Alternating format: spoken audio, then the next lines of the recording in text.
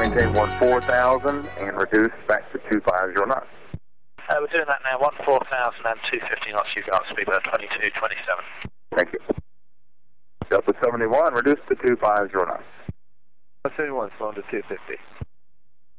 Atlanta Hawker 480, Hotel Papa, just got a 260, but 240, back direct Austin. For 8 Delta Papa, Lennon, right to maintain level 210. Hello and welcome to this second episode of Hacker Public Radio. I'm going to briefly go over XPlane version 7 and how to do an approach, basic approach.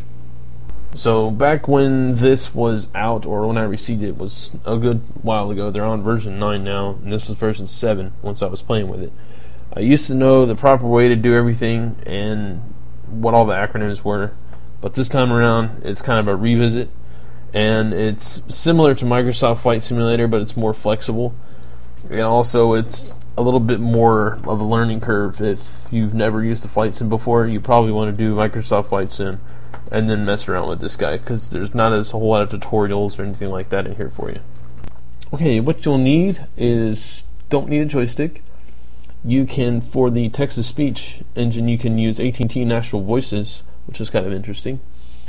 For the image or game, you can use the retail copy, or if you are inclined, you can find a smaller copy that fits on a mini CD, the 8mm. It's about 300, 400, or 500 megs, and it has like San Francisco, and the rest is just airports. So you're missing all the textures and all that stuff, but it's great for portability reasons. Alright, so you can fly around in circles and take off. You got the basics down. You want to land. Now this is the easiest way. It might not be the right way, but this is the easiest way that I've found out how to land. Get the airport code. In my example, got KLAX, and the runway is going to be 07R. Now, it'll be a little bit confusing when you look at the runways, but if you know the degrees, you'll figure it out. For example, 09 is going to be 90 degrees, which is going to be east. So you know that you're going to be flying that direction on the approach. Now, I'm sure, like I said, this is the easiest way I know how to do it. It's probably not the right way. You're probably supposed to do all kinds of crazy shit before you do any of this. But get the airport you're going to, and then the actual field you want to land in. And then the last thing you'll get is the frequency for it. So in KLAX, runway 07R, I'm going to use 109.9.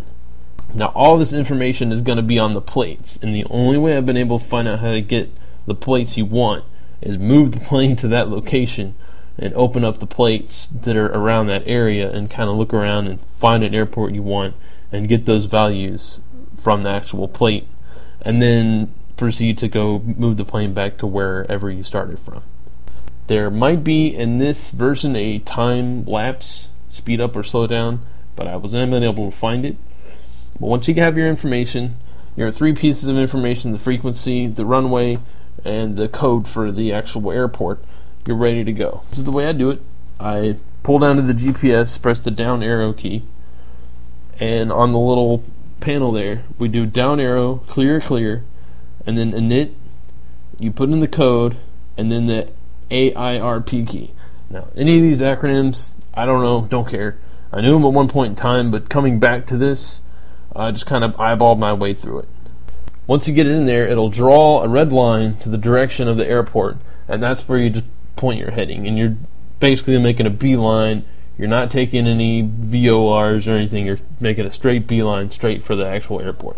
Now, once you get within a block where you can see it in the plate list, that's where you can get the frequency and stuff like that. You can pretty much fly anywhere you want, pull up the plate list, and land on any airport you want using this method.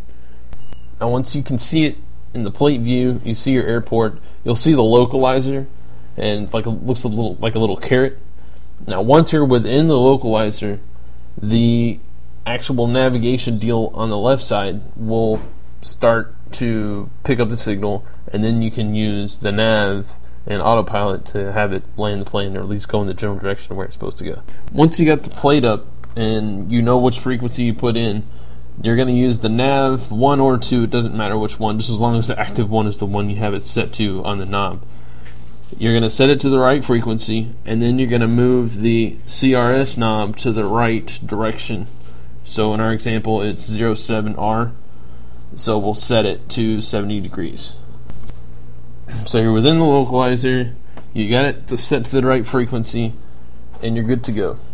It will start, once you hit it, once you pick up the frequency, the knob on the left will move, and that way you know it's kind of locked in, and that's when you can hit the autopilot.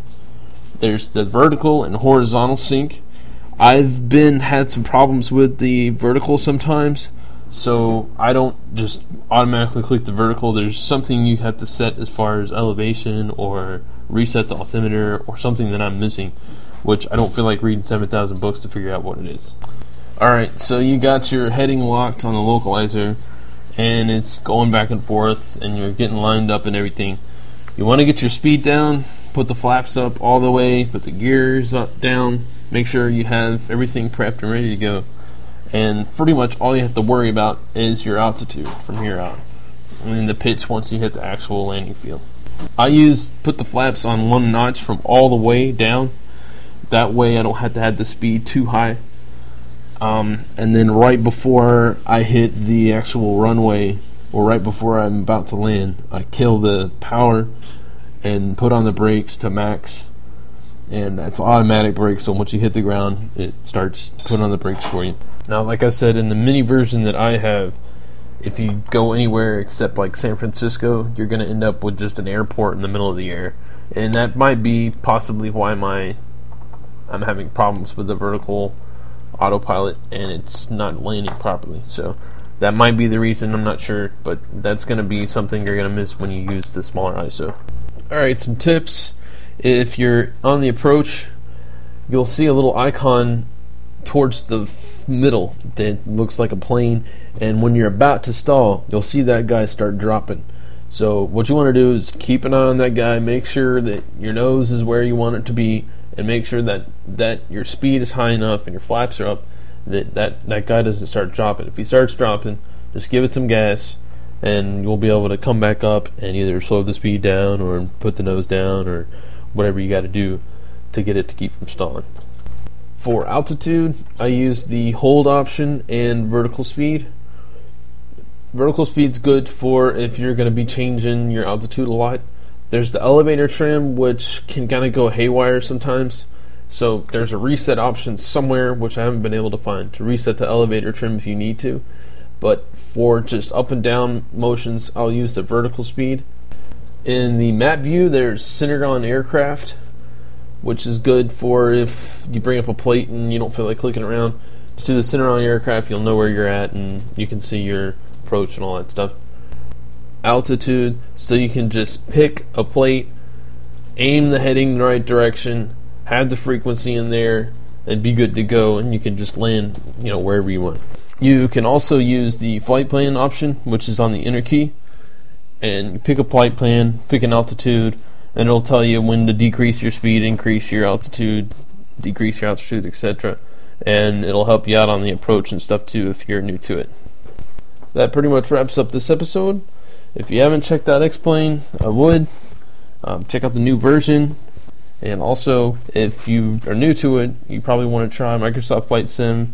There's a little bit more of a learning curve or less learning curve there.